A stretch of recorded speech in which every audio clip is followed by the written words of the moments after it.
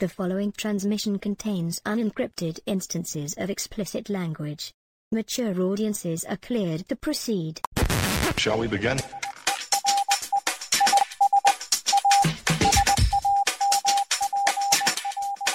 Let's begin. Starting in 1997, the long-running James Bond movie machine began to falter, and by 2002, the movies were performing badly enough to warrant the full Daniel Craig reboot.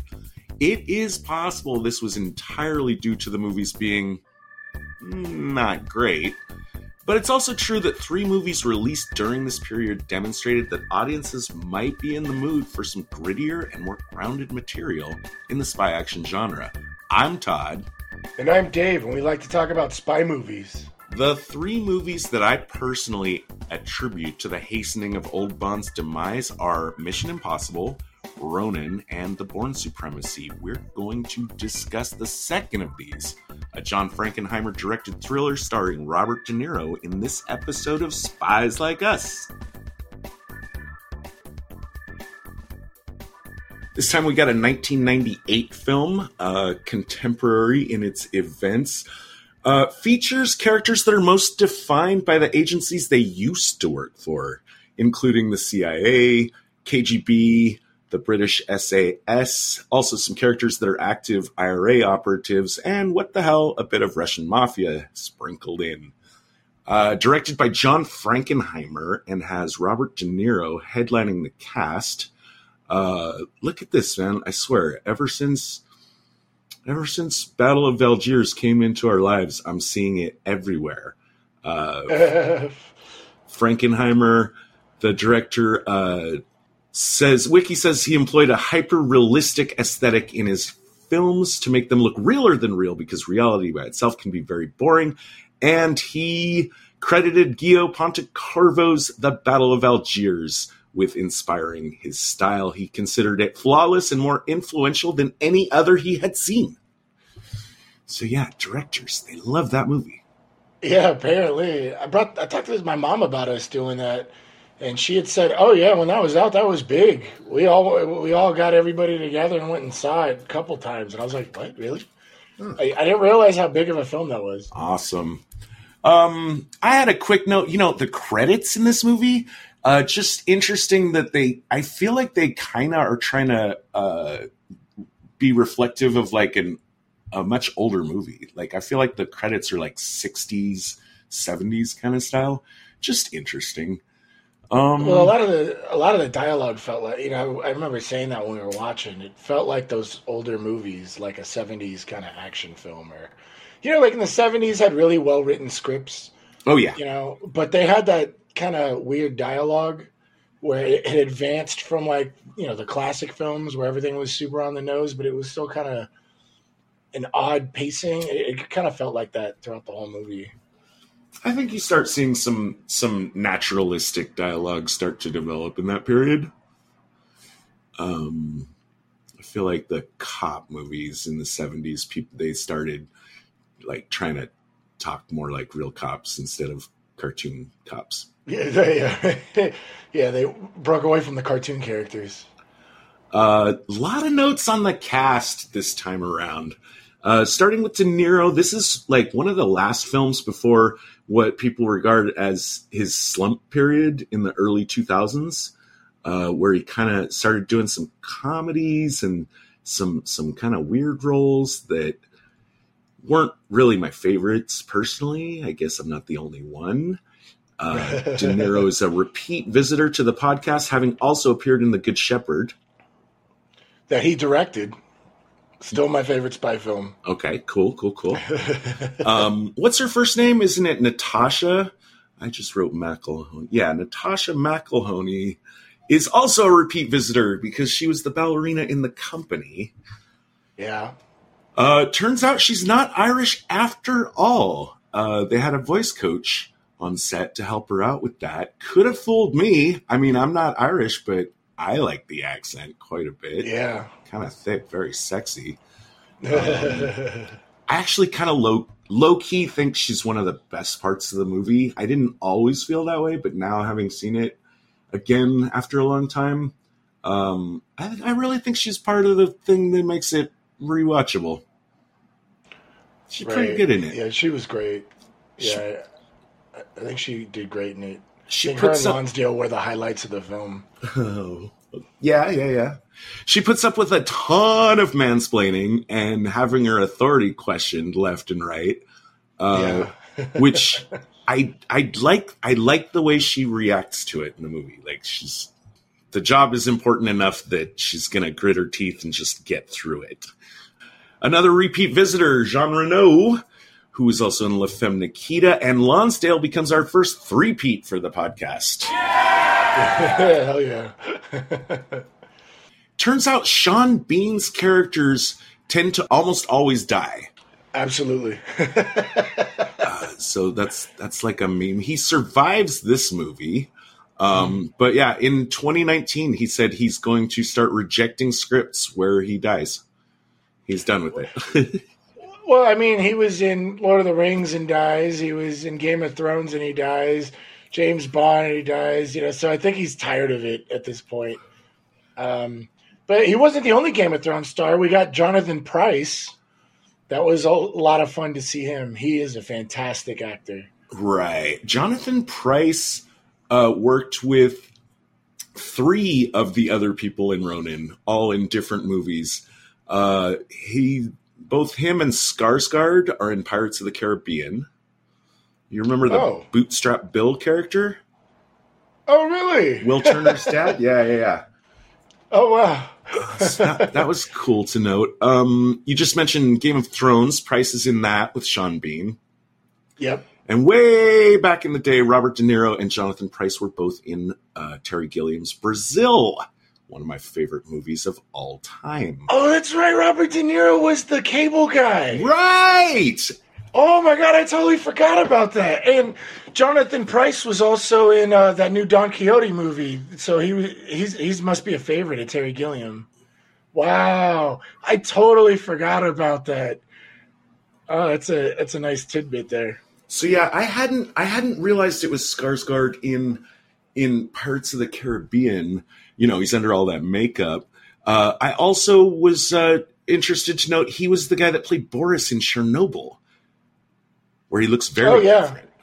Yeah. And that was great. Yeah. And he is going to be Baron Harkonnen in the upcoming Dune movie, which sounds like really good casting to me. Right. Another reason to get excited about Dune. Skip Sudduth, the guy that, nobody's really ever heard of. He still gets a note here. He specifically requested it. He said he wanted to do his own driving stunts, or at least most of them. And Frankenheimer said, go for it. I just don't want to see any brake lights. Nice. And there is some crazy driving in this movie. They destroyed 80 automobiles in order to make this film. Did that beat the Blues Brothers record? I know Blues Brothers has been beaten, but Blues Brothers had the most car wrecks in any film, and they held that record forever. I don't know. It's a good thing to look up. But a lot of these weren't just cars that they crashed, because all of the main cars, I guess they actually cut them in half. So that they had versions that they could tow along and have the camera crew, I guess, in positions where it would be difficult to get the camera crew into. Otherwise, I remember you pointed out at one point in the film, you said, "Oh, that's sped up," and it is true. They sped up a couple parts, but mostly it's not. In fact, it was a really high priority to not speed up the film. These actors are getting driven around by professional Grand Prix drivers at over 100 miles an hour in these. Oh, wow. Yeah. Crazy. The car chases are a big part of this movie. They're extremely well regarded in cinematic history. In fact, this movie hits a lot of top 10 best car chase movies of all time lists.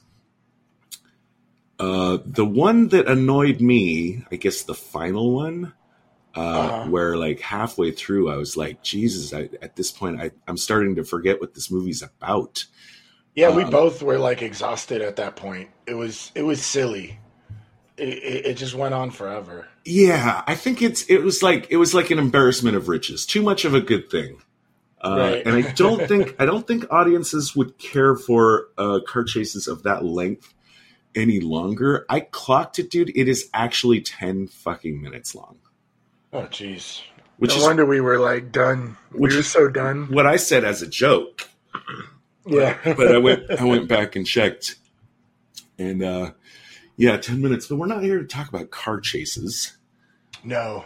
We're going to talk We're here for about that sweet tradecraft. Yep.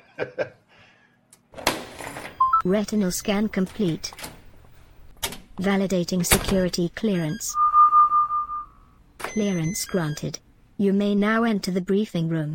One of the things I really liked about the film was just like how nobody ever answers questions directly, which establishes them as like veteran spies. You know, That's true. There is a lot of like someone asks a question and the answer they get is like they just start talking about something else. right? Yeah, it's very well done because it's very natural. And I think you had said that one of your favorites was when they asked like Robert De Niro, like, "Have you ever killed anybody?" And what was his response? I hurt someone's feelings once. Yeah, right. He's got a few really good singers. Yeah, he's of got that some nature. good I ones. think that's my favorite though. Yeah. Was that Sean Bean that asked him? Yep. Okay, that I really wanted to talk about because there are a lot of moments, you know, like I talk about like body language or interrogation. It's not about like one thing; it's clusters. And when Robert De Niro kind of like lets the cat out of the, or like basically calls Sean Bean about his inexperience, I really wanted to point out that question. Like that's not a question a seasoned like spy would ask. That's like somebody that's like never killed somebody would ask. Right. Hey, have you ever killed somebody? Like, Yeah, So- for sure. The whole Sam and Spence thing, I think, is a little overcooked. I enjoy it. I think Sean Bean's performance is really good here as absolutely, yeah. a guy that is clearly cloaking his nervousness with some false bravado. And Absolutely. you know, I really love, because I know the feeling. I mean, not exactly, because I've never gone into these kind of situations, but I kind of know that feeling, you know, where he's like, let's just get it. All right, right. Let's just do it and get it done. We'll just, Right. Yeah. do it, you know, because he doesn't want to sit there and be with his fear and acknowledge Right. his fear. He just wants to, like, you know, just rip the bandage off. Pretty good stuff. I kind of felt like Sam went at him a little hard at first. Right. But, you know, clearly with the whole, you know, ambush thing and the snipers on the opposite side, it's like, you know, guy doesn't know what he's doing and he just needs to shut up at that point. Right.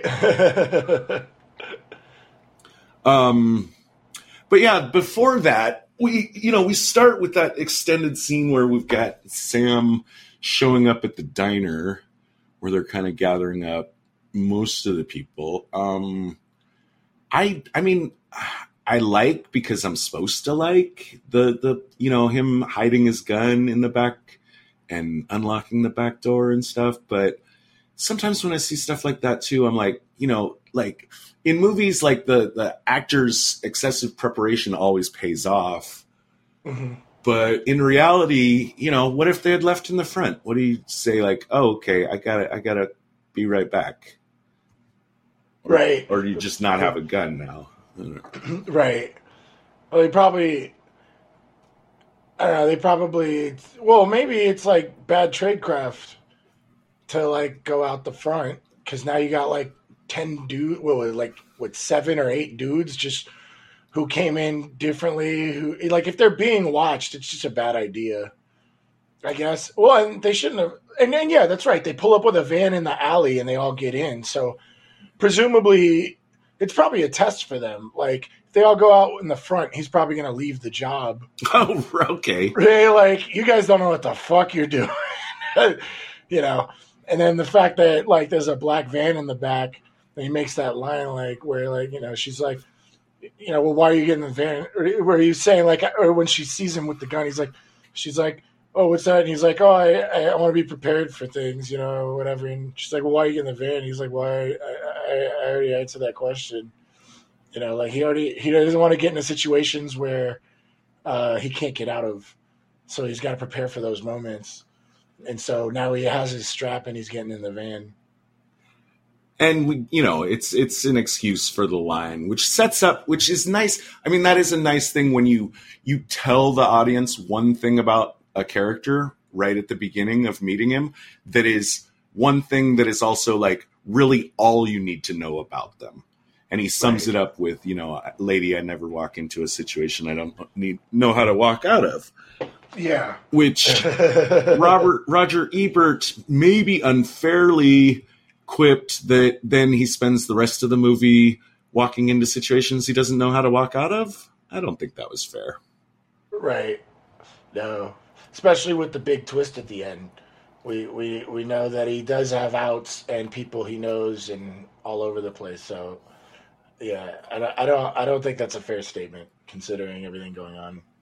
David, you've been critical of characters' choices of base of operations in the past. Yes. How do you feel about this warehouse? I like it. It's not as good as our A Most Wanted Man, where we have no idea where they are and there's no windows. So it's nice that they have a spot that they can look at, but like you look at it and it's not like it's an unassuming place, and that's kind of a place you would want. So I think it's a good spot. Yeah, it looks like it's probably not ideal. An abandoned industrial zone. Not right. Not many people poking around there. I'm cool with that. I like the idea, the way the film is done, where they have like incomplete information. But they're going to start making the plan based on what they know so far. Of course, I mean, some people like have questions about that, and we get a lot of prodding at Deirdre of like, well, how many guys? How do you know how many guys? How do you know this? Where did this come from? And but I do give it plus 5 points. I'm a number 3 best tradecraft for the idea, because this situation could come up in the field where you don't know everything now, but you will know it by the day, and you're just going to base your plan around what you know so far, which is 5 to 8 men, 2 to 3 cars, and just be upfront that we're going to have to improvise. Yeah, and that's a good one, because most of these guys don't know each other other than like, other than like the IRA peeps, and like these are seasoned people other than, Sean Bean's character. They're all veterans, so they're going to be poking around just to kind of like gauge them. We get that cool coffee cup moment, So I like that it kind of like certifies this team. Like these aren't like rookies, Robert De Niro's character is supposedly like retired CIA, so it's you don't live that long in that world without like kind of reducing the risk, by gaining more information and reducing uncertainty, So I think that was really good. So definitely a good choice for a best tradecraft. You mentioned the coffee cup, the reflex check on Gregor, which is neat. Like a lot of this movie, it's neat, but yeah, it's more cool than necessary or kind of justifiable. Like I don't get why Sam is reflex checking this guy in particular. Yeah, and he's the tech guy, right? Mm-hmm. I mean, well, for a tech guy on the road in the field, you kind of want to make sure he can, move. But why him specifically? Yeah. But yeah, you're right. It is cooler than necessary, and it goes back to the feel of the old 70s kind of pacing, I guess. If I were to put a theory out there, I would say, well, Sam's CIA, he sees that this guy's Russian. Maybe he has glued onto the idea that this guy's a tech guy, but hey, let's see if I can figure out if he's ex-KGB. Right. Oh, yeah. and yeah, that would be like the number one, of all the people in the room, I guess, knowing or not knowing what you do about their nationalities and their pasts and past experiences, I think a CIA guy, especially on the operation that Sam's on, the knowing or at least being able to deduce a high probability that someone is ex-KGB or even could be secretly current KGB. Because, well, considering the big twist at the end, that's right. Right. The box. Yeah. Okay, so before the box, let's just put a pin in the idea that this team of people that don't know each other, I don't think this is how you do it in real life at all. I was really looking forward to, we almost had a guest on the show who actually might have been able to shed some light on this. I know that people with military and intelligence backgrounds often go into private work as mercenaries. But I question the IRA's wisdom in choosing to go this route. And also that they're using basically none of their own guys. I mean, like, if you're desperate for what they're looking for, you don't really want to risk your guys. And considering the timing, they might not have the numbers that the IRA would have, previously. And even considering the old IRA. Apparently there was like 2 IRAs.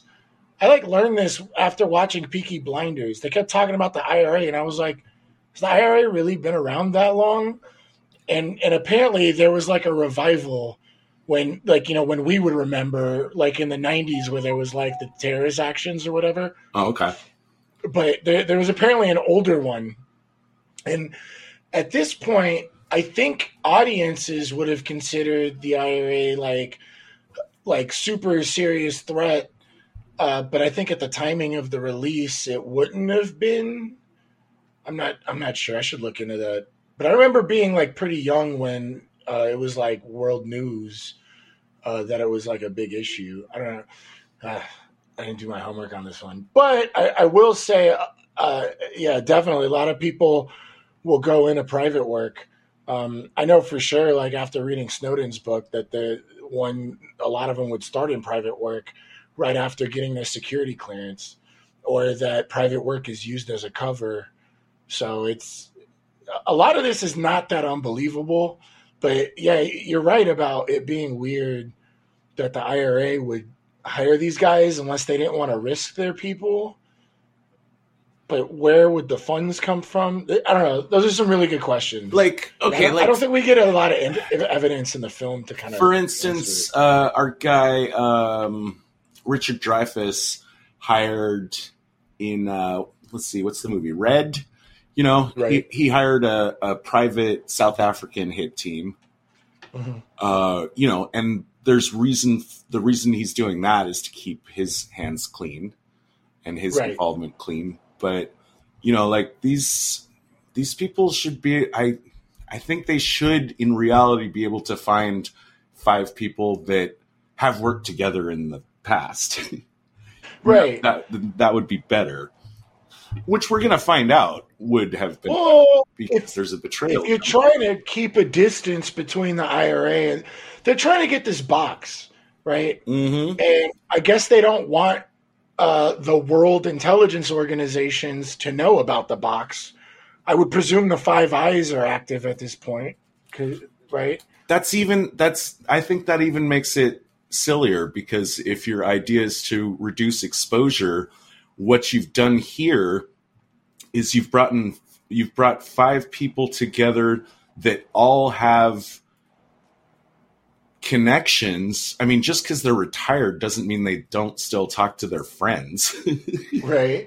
Yeah. And talk to people. Well, so you've brought 5 people from 5 different intelligence agencies. around the world. I think you've increased your exposure, not reduced it. Oh, and it's pretty well known at the beginning that Deidre and Sean Bean and other guy are IRA. No, right? Sean Bean is SAS. He's British. Oh, that's right. He's British, That's not right. Irish. But it's clear Deidre's running the op and she's IRA active. She's not like saying I'm ex-IRA and Correct. we're just trying to get this to make some money. The IRA obviously wants it for a purpose, and it's probably some amount of terrorism. So that's kind of minus spy points for even letting that out if you try. Realistically, want the distance between the IRA obtaining this package. That shouldn't even be information. Like, it should just be like, hey, we're hiring you to accomplish the thing. Who are you? Don't worry about it. I'm paying you. You know, actually, like, maybe I should talk, like, I think it was my number 3 best tradecraft was keeping, price, like, secret. Like, no one knew who the real handler was. It was just Deidre's the contact. She's managing the team. And it kept distance, and I really liked the distance between that. And this goes back to our Battle of Algiers thing with the cells. You want to compartmentalize everything so that information isn't available. So I kind of want to say the worst part of that is even bringing up IRA to begin with. I mean, it's not really that important for the story, but I don't think it's good op. I should probably change my worst tradecraft to that one. That one's pretty bad. I mean, you could say the movie title tells you it all, that this is the core conceit of the movie and of the script as it's conceived. So I don't want to go too hard on it, but I also just don't want to let it off the hook.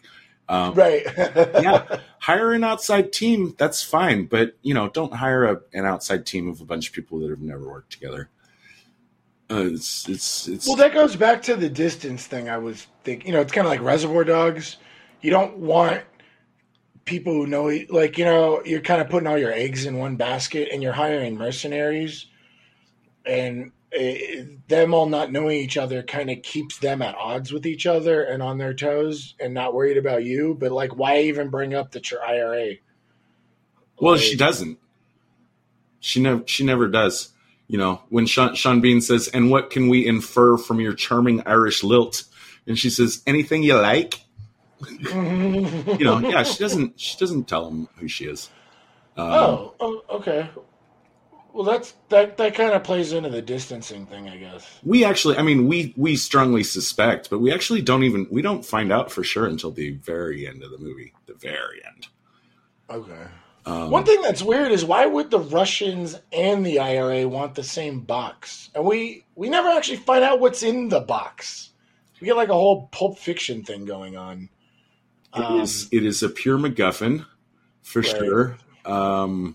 Contents unknown, and for some reason both the IRA and the Russian mafia prize it highly. And for some reason it's something also that the CIA doesn't really care about. We find out at the end. So kind of difficult to imagine what that could be, except maybe just something incredibly valuable, because, the IRA always wants funds. Russian mafia just loves money. So I don't think it's something strategically important. Right. Otherwise Sam would want the box. Instead, he turns out at the end of the movie, he really doesn't care about the box. Right. But yeah, just to tie that in a knot a little, I think the team is silly. I think the box is clearly silly, but this movie is essentially like people doing very serious, they're doing very silly things in an extremely serious and realistic fashion. Is how I would sum this movie up. If someone asked, well, how realistic is it? I would say, well, if you're not thinking too hard, you might say it's highly realistic. But it's got a very shaky foundation is all I'll say. Yeah. It's a very well-built house on a shaky foundation. That's true. Yeah. The other thing about the box, okay, so like, and its value, you know, at one point, like, okay, so Sam is asking all these questions, blah, blah, blah. You know, other people are asking questions, but he's the one that's really prying around the edges and trying to figure out, like, what the hell's going on. And at one point, like, when he decides that he's really dissatisfied with how they're going about it, you know, and the amount of information that they're going to have to plan the op with, he hard negotiates like a 5 times pay raise, because originally I guess they were all going to get a total of 40,000. And now he wants 200,000. That's a big raise in pay. Well, this is after our favorite scene that we'll get to in a little bit, but he realizes the risk like shot through the roof and that they're getting underpaid, and she agrees very quickly after her phone call. And this really adds to his cover that he's in it for the money. Okay, it helps his cover. I don't think it plays well to his overall ambition, his secret real motivation, which is to nail Sheamus. You know, playing this kind of hardball with the price I feel like really easily could have backfired, and I'll call it my worst tradecraft number 3. You know, because I'm looking at it and I feel like he's doing the thing that you're right, he's doing the thing that his cover identity would do, but he's not doing the thing that his real objective would be served by. That's a good point. But I don't know, like it really sells the lust for money, but it also kind of like, if she said no, he could have stayed. I don't think she would have kicked him out. Do you think? I don't know, but it is a big what if. I don't think he gets. It is a big what if. I don't think he benefits nearly as much as he risks by playing hardball on the price. That's where I'll stand on that. Okay. And then also to remember, you know, these are things the movie is like hoping you won't pay attention to, but this is what I like to do. I like to try to see, like, you know, I'm like, you know, I watch spy movies like I'm watching a magic act. Yeah, you know, right. And it's not that like trying to see like where the misdirections are. It doesn't reduce my enjoyment of the movie. It actually kind of improves it, and it's just fun to do. And I think that's what this podcast is all about. So I also went in and was thinking, you know, like, okay, so now that the pay has been quintupled, it's difficult to imagine how much Gregor, our Stellan Skarsgård character, is expecting to get paid by continuing the betrayal. Like, after the Russians like try to double cross him, he says, "Fuck you, my price just went up. I'm tripling my price now." So starting with, he was going to get $40K for doing the job. That was the initial offer. At this point, we're up to $600,000. Right. A 15 times difference. You know, I mean, if, you know, since money was his motive, it's also just like a loose floorboard in the plot where all of a sudden now he's, you know, because of Sam, he's going to get 5 times what he originally contracted for. Maybe that should have been enough for him to say, okay, well, fuck it. I was planning on betraying you guys all, but now that I'm getting 200,000, I think I'll just settle for that and do it the easy way instead of the incredibly hard way. Right. Yeah. Well, if he's ex-KGB and the Russians are trying to get it. Well, the Russian mafia. It's the mafia. Yeah, it's not the state service or anything. So he really is in it for the money. Yeah, for sure. For sure. So he's not doing it for the homeland or whatever. That's silly. It's a little. That's a big risk. Yeah. That's what I'm thinking. I mean, well, and actually, I mean, he's expecting now not to get 600. Well, so he's expecting to get more than 200,000 by betraying the team.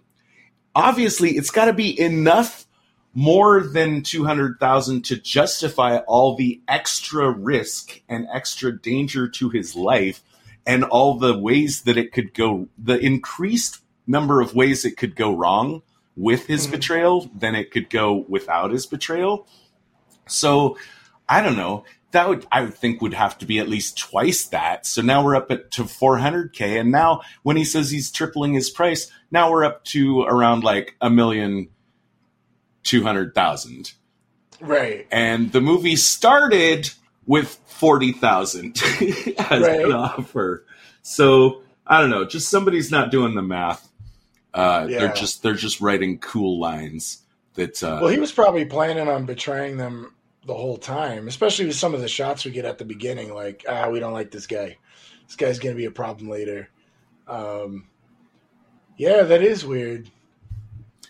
I'll jump ahead too and say that when I do, since we're talking about the value of the box and how much they're getting offered, I'll jump ahead to the part where they're actually doing the op where they're extracting the box from its owners, like all those cars crashing into each other, all these teams coming in, all this shooting. I'm going back in my head and I'm saying, there's no way, if I knew this was the job, there's no way I would have done this for 40,000. No way. This is not a $40,000 job. Not even in 98. And we're guessing 3 years to make a film. So what, 95? No way. That never. Not even close. Actually, where was I? Was it the Spycraft documentary where they were talking about people that like double crossed? And I'm reading a book about counterintelligence. You talking about the Netflix series? Yeah, and I'm reading To Catch a Spy by James M. Olson, The Art of Counterintelligence. I'm reading some of these stories and what these people who betrayed their country for, the money is like not that much. It's like 100K or 200K. Some of these are older stories. Like you're like, okay, well the money makes sense, I guess. But like some of them, you're like, there is no way. And a lot of them had financial troubles. And I know intelligence agencies, one of the big factors that are considered in like an applicant's like resume is their financial status. Mm-hmm. And it seems to me that most, like you go through the 4 recruitment things. It's like, money, ideology, compromise, and ego. It seems like money is like the easiest one, but then compromise is even bigger. So you look at someone in debt and they need it. So now you have like the money and the compromise like thing involved. But, like, you look at the amount of money some of these guys were looking at. Like, I know some of them were in exorbitant amounts of debt, but some of them weren't. And, like, I mean, I know, like, intelligence isn't, like, the biggest paying job in the world, but it's still, like, a pretty good living comparatively. And I'm, like, confused. Like, I don't really have a price for betrayal. Like, And if you wanted to try and like negotiate a price for me, like some of these amounts are like minuscule. So for this guy to get hired for 40K to risk his life, get it up to what you said, like 200K. Now all of a sudden, like he's probably great. Like he's probably in it for the money already. My calculations, if you have to buy every piece of logic the movie gives you, whatever's in the case has got to be worth $1.2 million. Yeah, right. And it's got to be worth more than that if the Russian mafia wants it because they're going to sell it, right? So you're playing the negotiation game. I presume the IRA is planning on tying up their loose ends so they don't care about the negotiated price, would be my guess. The whole thing, it's just, I don't know. But you're right. I definitely wouldn't have taken that job for 40K. Which now I should flag, because I had, in my notes, I had been I was going to bring this up later, but I'll mention it now then. So the 40K, like the IRA thing, per person, 40K when whatever's in the case is worth at least $1.2 million. They're lowballing, and I think that was a bad idea. And that is let's see, what did I say? Number 2 worst tradecraft. Yeah. Garbage in, garbage out. Pay the extra money. Pay the money to get an actual team that's worked together and that you can trust. I don't know. So we've danced around it a little bit, but let's head right into the spoiler alert part of the movie, the twist at the end, which is a cool one, but it's kind of also like it's not integral to the plot. But just to be clear, the idea that we're shown on screen is all these people are ex-intelligence. It turns out Sam is not ex-CIA. He actually is still very much working for the CIA. And he's infiltrated this mercenary operation because the guy on the IRA side that wants the box, that is kind of working everything through Deirdre so that, he can remain hidden. That's his real target. He wants that guy to have to come out of hiding. Or at least like that's Sam's interest in being involved in all this box nonsense. Now, in the movie, it's Gregor's betrayal of the team that forces Seamus, played by Jonathan Pryce, to come out of hiding. Had to ask myself real quick, like, what was the plan if that hadn't happened? I guess it was get the box and then follow Deirdre to wherever she takes the box, right? Right, and with the dude he reaches out to in the car, I presume there's like a team, you're talking about Sam's friend. Yeah. Yeah, the one he knew from high school, quote unquote. I think it's kind of cute that they have a team, but wouldn't they be watching everything already? And if not, that means Jonathan Pryce and Deirdre have like the best like counter surveillance running. Yeah, and especially you're often down on people flying solo. Sam is very close to flying solo in this movie, and there probably should have been more of a presence like around him, a support staff kind of thing. Well, with that guy, it seems like he probably did. He just didn't want that to come out. So that's some more counter surveillance, like plus points. And I think things would have worked out better for Gregor as well if he had, recruited maybe some of his other ex-KGB buddies to have. Well, wait a minute. How come nobody was watching Gregor? What do you mean? Wait, hold on. This is the big hole in the story, or I guess in the tradecraft. If the IRA is running like stellar counterintelligence, they got to be watching everybody on the team. I would have, right? Well, especially with the type of.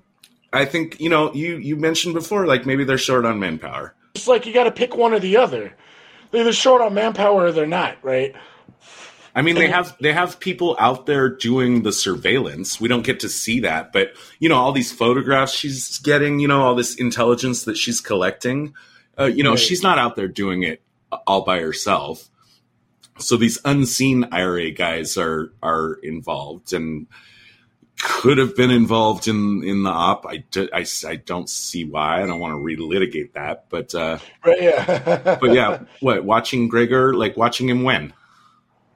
Just because when he steals the box, somebody should have been on him. And if Sam, our Robert De Niro character, has a whole team of CIA, right? Why is nobody watching Gregor? Right. Because the IRA, we know that, we can definitely infer, for sure, I'm 100% positive that there are IRA operatives out there collecting this intelligence about the op in advance of it. Where did they go? Right. Where did they go? Yeah. Are they not watching when the op actually goes down? Right. Do they Deirdre has no contact with them after that. She had another guy in the warehouse. Let's go ahead and jump up to this. There's a part where Sam is adamant, we need 2 more guys. This op cannot be done without 2 more guys. And he clearly knows what he's talking about. And Right. you have to believe that she believes him. Well, she says, there are no other guys. Well, there fucking are.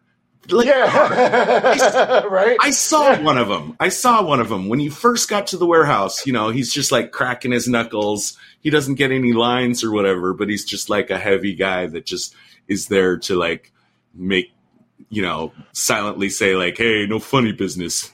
Yeah. Well, I think I'm going to adjust my worst tradecraft list right now. I'm going to say my worst tradecraft number 3, which you just brought up, is not bringing more guys. And if you got the money, unless the IRA is planning on tying up their loose ends, quote unquote, let's say they have the money, right? Why aren't they bringing more guys? That's going to be my worst tradecraft number 3. Okay. And my worst tradecraft number 2 is, why is nobody watching Gregor? Mm-hmm. You have the Russian mafia. Okay, so they're the ones in the deal, so that makes sense, right? Okay, you have the CIA and the IRA with operatives apparently watching everywhere, but no one is watching Gregor. And he just slips under. But, I understand how someone can fall off the radar, right? But not in the middle of the op, right? This is the big moment. And the way that he slips out, there's a huge shootout in the middle of the street. Why is nobody... I'm making that my worst tradecraft number 2. I'm making my adjustments now. Okay. Yeah, I'm really this kind of just came off the cuff talking about this. Like, somebody should have been watching them. Sorry for my excitement. I'm really irritated about this. Yeah, there's holes in the plaster of this thing for sure. But again, it's like a magic act. It really does do a great job. Especially when we start getting really critical, I want to jump in and say I still really fucking love this movie. Yeah, right. I'm still enjoying the magic act, even if I can see like the misdirection things and and I can see the lady's legs sticking out from the other end of the box where she supposedly got chopped in half or whatever the fuck I'm trying to explain there. Yeah. I'll go to, okay. So, but we were talking about Sam and Sam's, got an actual he's got a hidden agenda, which we're not privy to as the audience. We'll only find out at the very end of the movie. Thinking through to how this works. And I like to, think it through. So let's start thinking too, do his decisions actually make sense? If you're watching it again and the end of the movie, I already flagged, I think negotiating the pay raise was a little hardball, given that we know that. How did he get involved in this? I guess he must have found out about the box mission somehow and told the man in the wheelchair, which is the way that they all refer to the recruiter that pulled all these disparate people. He must have told him, how does Sam actually get involved here? He has to have found out about the mission and sent out feelers, including the man in the wheelchair, and said, hey, if the IRA come around looking for mercenaries, tell them that one of them that you highly recommend is this ex-CIA agent, which is me. Right. Wiki tells us, before you go, Wiki tells us that or actually, I think this was IMDb trivia. The man in the wheelchair is most likely a reference to The Bourne Identity, the book, not the movie, in which there is a prominent character who was a mercenary broker. So that's probably just a little spy. Oh, that's what I was about to kind of bring up. Spy fiction enthusiast Easter egg. Yeah. That's a really nice Easter egg. That's an interesting job or a business to run. Could you imagine running that business, especially in a wheelchair, unless he's just fainting the wheelchair? But I just have connects and intelligence. I know people that get the job done Sure. for a price. Mm-hmm. Yeah, that'd be an interesting business, I guess. Should it be a lot of money? But yeah, I had just wanted to cycle in and do at least a tiny bit of thinking on like how Sam nestled himself into this operation, and I guess that's how you would do that. Another thing, as now a positive Spy Points note that I have for the movie is that once you know the ending, when you're rewatching it, all of Sam's persistent questions now have much greater meaning.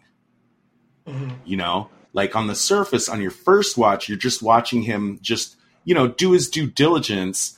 I never walk into a situation I don't know how to walk out of, Right. So how many guys, who's your boss? How are we getting out of here? Forgive me. I like to work it backwards, like he really wants to know, like, where is Deirdre gonna, cause he doesn't know Gregor's going to betray them. So his plan must be like at the extraction, where are you going with the box after the op? Right. And he's asking it in the right way where it seemed I don't know. Have I talked about it enough? It's just like there's a double meaning to his his interrogative approach to the op. He's gathering information, which is something Right. we love. And that's my number 2 best tradecraft of the movie. And he actually asks her, "Who's your handler?" a couple times. Uh-huh. He's And he's constantly trying to prodding around on that. Yeah. What about this? We learn later that the CIA can track cell phone calls. Maybe that was, something they should have done when he negotiated the pay raise, knowing that would trigger her to need to call Seamus to get approval for that. Why didn't they why weren't they Johnny on the spot tracing that call? And then boom, you got Seamus. Fuck this box. I'm out of here. Well, maybe they did, and since the IRA is running like impeccable, like counter surveillance, they couldn't get him. That is a good point, though. How were they not able to spot that? That's interesting. Well, I mean, if they hired Gregor to begin with, like they probably know about this tech anyway, so the IRA would probably know not to have the person of importance like on the phone, and that's why you have the brush pass on the escalator. That's where I wanted to go next. What do we got on that? This is where Jonathan Pryce as Seamus first appears in the movie. He's just kind of going up an escalator, and then Jonathan Pryce just kind of shows up on screen, and both of us were like, "Oh, it's Jonathan Pryce!" Very exciting, And he kind of just like hands her an envelope, type of thing. Well, they trade. I like the fact they trade envelopes. Like she's, he doesn't just give her an envelope. They've got identical like manila folder kind of things, or not manila folders, but whatever those brown envelopes are, the big, type that you can put typing paper sized paper into, blah, blah, blah. That they kind of slip a little trade, which I liked as plus Spy Points. I didn't like them having the conversation that they have on this super crowded escalator. I understand that, escalators, elevators, everyone is like working overtime on trying to pretend they aren't surrounded by a bunch of other people and studiously not paying attention to other people or talking to them or listening in on their conversations. But I would give it some minus Spy Points too for having the conversation that they have right there. Yeah. If I'd been on that escalator and I heard that, I would be like, I think I should probably call someone about this. Right. Well, I also marked this as like my number 3 best tradecraft. Just keeping the distance, and so keeping Jonathan Pryce a secret is a really big deal. I presume he's a high value target. So even though they presume this team is a group of mercenaries, they're still protecting Jonathan Pryce's character. He's probably like high up on the IRA train. He might even be like the head or something. Well, at the end, and it might just be a way of not pissing anybody off in real life, or like being seen as choosing sides. But at the very end of the movie, the IRA says that Seamus was like a rogue agent. Like they don't claim him. Oh, I see. When he gets killed, but that could be any number of things. It could be the story trying to gloss something over. It could be the movie trying to gloss something over. But I really do agree that this is good tradecraft and good storytelling. This element of this guy that needs to, manage the operation from a distance, only have one point of contact, not have the face seen. Yeah. So yeah, he's definitely a high priority target. He's like got to be on like the global like most wanted list or something. Right, yeah, or something like that, yeah. But yeah, that's our setup of our situation. You want to talk about the arms deal? They get there to make the deal, and there's only like half the weapons there. And so, obviously this is going to trigger some concerns for veterans. Sean Bean is just like, no, let's do the job. Let's get through it, But one thing was weird was Robert De Niro spotted a sniper on the bridge and just started shooting. Mm-hmm. I don't know if as someone experienced would have recognized the shot was about to be fired, but it could just mean the sniper was there for cover. Right. I would have liked, if I was on our team, I would have liked to have a sniper in position, not because I'm planning on double crossing the deal, but just in case the other side decides for a double cross. So yeah, I'm going with minus points on that. And when they, the arms dealers, well, also I don't like, I don't know. It's still not clear to me who set up this deal, this transaction. Jean Reno is supposed to be the fixer of the team. He says, if it's in Paris, I can get it, even specialized equipment. He should know people that he can trust to get them what they need. Right. But in the way it's done, we never actually get clarity on who negotiated this transaction in the first place. It could have been Sean Bean because supposedly he's the weapons guy, but we also find out he's kind of only half competent at best. Right. It could have been the IRA who's just, maybe being sloppy. Well, it's got to be him because he's the one that asked for the grocery list from everybody. Who, Renault? No, Sean Bean. He's like, what do you guys need? And he was like, Robert De Niro's like, I'll take a 1911. There's that whole scene where he's kind of taking down a grocery list for what everybody wants. So it was probably him.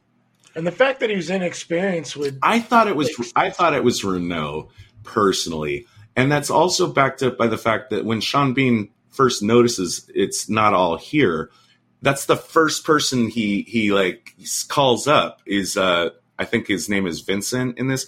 Vincent or Victor, because I think he's Victor in Jean Reno is who I'm talking about. I think he was Victor in La Femme Nikita and Vincent in this movie. Yeah, I'm 100% sure that's right. But that's the person he calls over. He says, hey, Vincent, it's not all here. Okay, yeah, then it is probably him. So yeah, again, it's shaky because I feel like Jean Reno, he's at least presenting himself as someone that can get anything if it's in Paris. Even the supposedly very specialized equipment that Gregor requires. He should have been able to negotiate a safe arms transaction, I think. And also a little bit of minus logic points when they get out of there, and Sean Bean is like, woohoo, woohoo, woohoo. That's the way we do it. We kept the money. We got the stuff. Well, actually, you only got half of the stuff, right? You know what? Because they didn't have Actually- time to go. When the cops showed up, they didn't have time to go back and besides, like, if the arms dealers had been, they're planning this betrayal in the first place, like, they probably didn't even bring the other half of the stuff. Yeah, and the whole thing was like planned out as an ambush to begin with. They probably didn't have the rest of it. So going down that alley, this goes back to the whole thing about, experience. Sean Bean just wants to run in and get the stuff. And Robert De Niro's like, no, let's not. And so I wanted to mark minus spy points on this, just like for bringing someone that inexperienced along. Like, I'm not sure that they were really that low on people. I actually want to run backwards and preemptively firing on the sniper. If you think about it, there's no direct evidence in the movie that the arms dealers were actually planning a double cross here. That's true. I mean, it could have been they really were just being cautious and they had the other half of the stuff and they were negotiating in good faith and they just had a little bit of insurance in case you guys turn out to be a bunch of cowboys because we've never fucking heard of you. Right, exactly. Well, that's true. They get through the arms deal. De Niro's still wants more information, besides and in addition to what Deirdre's invisible ninja army of surveillance people are providing. You like this part when they go to the villa, and you had your comment comes first. The hotel was fantastic, and she's all nervous, and he's like, "Just relax. We're a couple having an enjoyable time." They're sitting in the lobby drinking coffee. And I wanted to mark this as my number 2 best tradecraft, was just Sam's acting normal. And this goes out throughout the whole film. Like every moment where he has to play the part, you get to watch an actor acting like someone acting. Right. Like he's acting like an intelligence agent acting. And the acting isn't like action for the screen. It's acting for hey, I'm just a guy here. And I love every little detail and the way his mannerisms operate. Like when he drinks coffee, he's just reading a newspaper.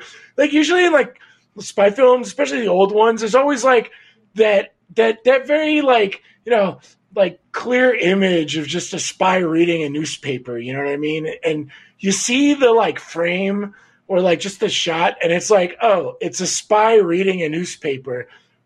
There's a lot of moments where I just see Robert De Niro playing a spy, actually looking like a normal person.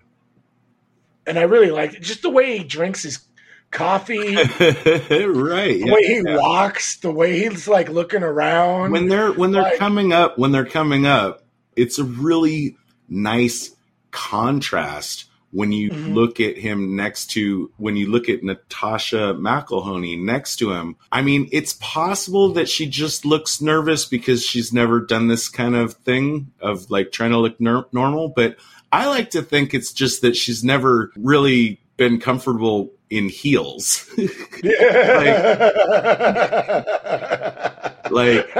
She seems she does not seem like a heel wearing person. She's all gussied up, with this hairstyle and nice clothes and yeah, she comes across in the movie as much more of a combat boots kind of gal.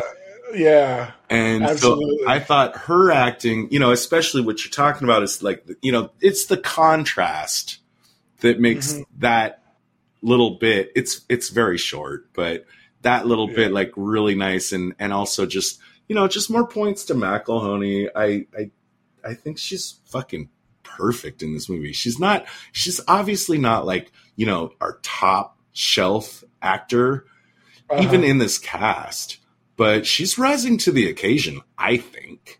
Oh, absolutely. I think she did a great job. I think when we were talking about it just at the preface of when we were talking about just the film by itself, I think everybody did a great job. I'd love for someone to yell at me if they think her Irish accent is not as good as I think it is. Yeah, right. Yeah, definitely.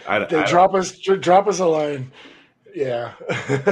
But this is what leads up to our favorite moment of the whole film. It's not just our favorite moment. This is, besides the car chase, I think this is the piece that everybody remembers about this movie.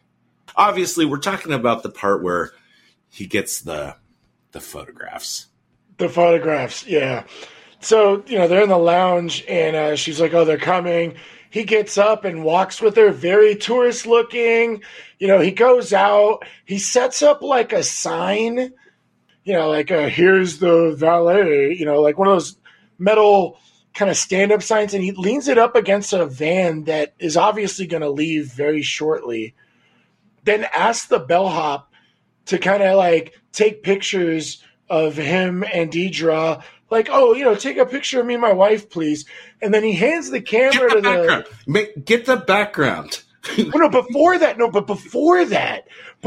the background, right? The guys that they're targeting or trying to get info on are still walking, right, through the lobby. He's out in the front, and he hands the guy the camera, and he's like, yeah, please take a picture of us. Look, it's easy. Oh, right, yeah. Take the picture, like, it's these old film cameras, and it was like a nice one, like one of those like Nikon type. Like if you're a photographer, you probably have these like seeing these cameras. You gotta hit the switch, push the button, hit the switch. And so he puts it in the guy's hand. He's hitting the switch, pushing the button, getting shots of the guys walking through the lounge. Then when they get outside, he then times it so he's like, take a picture of us. He's like, get the background. So he gets a picture of him and her, but he's trying to get the shot of the guys behind them, and he's like, you know what, let me take a picture of you and my wife, haha, give us a smile. He's taking a picture, and the reason why he's trying to get the shot is because when the van drives away with the sign leaning up against it, the sign drops and makes a loud noise. So all the guards around their target jump to try and cover him so he could get a shot of what kind of like team is running on their target, how many people are running, watching them, how quick are the bodyguards, who's doing what, where, like, it was so well played out. The whole moment from just chilling in the lounge to like getting the shots, it was great. And so this made both of our number one best tradecraft was the photography scene. Mm-hmm. It's seriously, if you've never seen this film, go back and watch this film just for that moment. It was great. With a tiny quibble, your CIA, go ahead and spring for color film. When they actually cut to, they're looking at the photographs. They're in black and white. They're in black and white, which is obviously for just like, I don't know, spy movie feel reason. Yeah, right. But you could put some color. You could put color film in that bitch. Yeah. Or at least, well, I think isn't like all film colored film? It's just how you expose it or something. No. I don't know enough about. That's not true. That's not true. I'm 95% sure. But initially too, when he's like, like you said, like when he's getting the pictures, like basically like from the hip as he's pretending to demonstrate. There's a whole art of it, and it requires a lot of practice and experience to take candid photographs to to be in a crowd situation. Usually like most of our experience with camera is like, okay, everyone line up, everyone see. Right. Hyper aware of the fact that there's a camera involved, and it actually takes there's an art to taking photographs of real, like, naturalistic photographs of people that don't know that they're being photographed, because you get an entirely different result out of that. Well, and it's also the art to the tradecraft, and you keep bringing up that this film is a magic show, and just making everything smooth and realistic, from every moment of him in this photography scene, like everything checks out. You know what I mean? It's masterful. Yeah. It's one of the, I would say it's I mean, it's not just our best tradecraft of this film. I think it would rate very highly if we were to compile, if we were to go back through our number ones of all our movies. I think this one easily is probably in the top 5. It's pretty, it's pretty fucking genius. Right. I'm a little concerned with the Target's bodyguard team. Somebody should have noticed that pictures were being taken. It all makes sense, but like I still would have been like, "There's a camera." It's such a well thought out scene. Like I don't really want to put it to the third degree like we normally do because it just works out so well. I really loved it, every minute of it. Moving on, she gets the information that the deal isn't going to happen today. It's going to happen tomorrow. So it's the last night before the op they've all been preparing for. I like, not just because it looks cool, but, driver guy is spray painting, blacking out the windows only on the last night before the op. Yeah. Which I like, and I'll give it plus 5 points because, if you blacked him out as soon as you reached the safe house, then maybe someone would have noticed and said, "Hey, what the fuck?" But it's already nighttime, I think, Yeah. and this is our last thing. This is good. It's good timing. He still wants more information. Sam does, for, like we said, multifaceted reasons. When he says he's going to go for one last look at the villa that our guys with the case retreated to, she has to come with him, right? Yeah. Absolutely. Because that would have been like, for instance, if he was a traitor, if he was a Gregor, for instance, right, in this situation, that would have been a perfect opportunity for him to go and tell the guys with the case, like, "Hey, we know everything," and blah, blah, blah. So she's really got to come with him. I don't think we get anything out of that except the gratuitous kiss. I mean, we got the, I remember. This is the villa moment I really liked. Okay. That I thought we were talking about earlier, where a car's coming by, so he kisses her. But your comment about the gratuitous kiss, this is when she's like, "I'm really wanting to kiss him." And I'm not sure it's that gratuitous. I think she might have been trying to like play him because she doesn't show up at the end, when he's at the coffee shop and Jean Reno's like, "She's not coming. She can't come." Like we really feel like Robert De Niro wants to like see her show up. He wanted the real romance, I guess, or at least that's what I kind of felt the film wanted us to feel. The initial script didn't have that in it. In fact, like a script or I don't know. I don't want to. Maybe a script doctor is a demeaning term, but there's an original script and then there's another guy that came in, and one of the things he was brought in to do was specifically to add a love interest, and I think he did it very clunkily.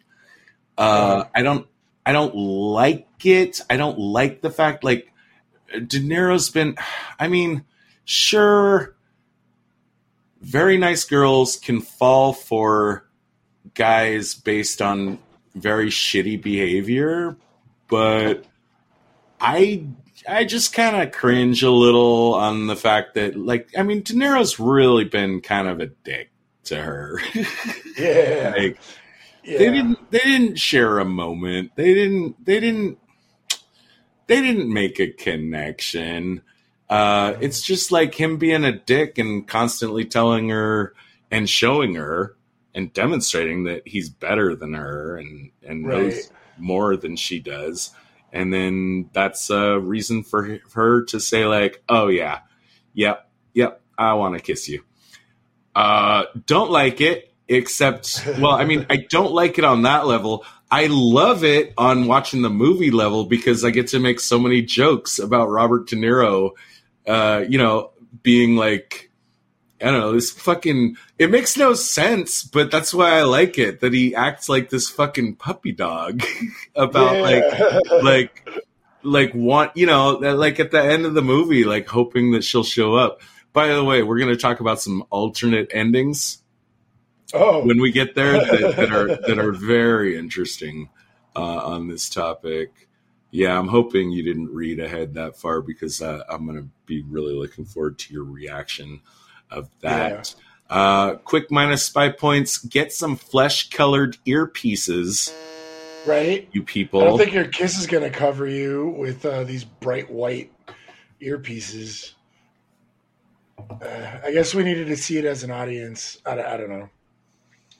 Yeah, I definitely agree with you on the earpieces. I think. But you had a good point. Like these days, you can totally get away with it because now we have earbuds. Right. Oh yeah, those Apple Airs. We're just both in the car listening to our own radio, which are not flesh colored, probably because of branding purposes. You want people to see someone with some cool earbuds. Yeah. That is it for part 1 of our discussion. We have done as much preparation as we can for the op, and next week we'll come back to discuss how it all goes down. Given that there is still over an hour of runtime remaining at this point, we might guess that it doesn't go smoothly. As always, the best way to make sure you don't miss out on that is to hit the subscribe button on iTunes, Google, or your favorite podcast app. Also, you can find updates on our Facebook page or website, spieslikeus.net. And please, if you can help us out and give us some feedback, we're always trying to improve the show, and your thoughts would be a big help. The preceding transmission sampled the songs Ice Cold by Audionautics, Enter the Party by Kevin MacLeod, and sound effects from freesound.org. Attributions and links are found at spieslikeus.net. Editing by Todd Hostetler.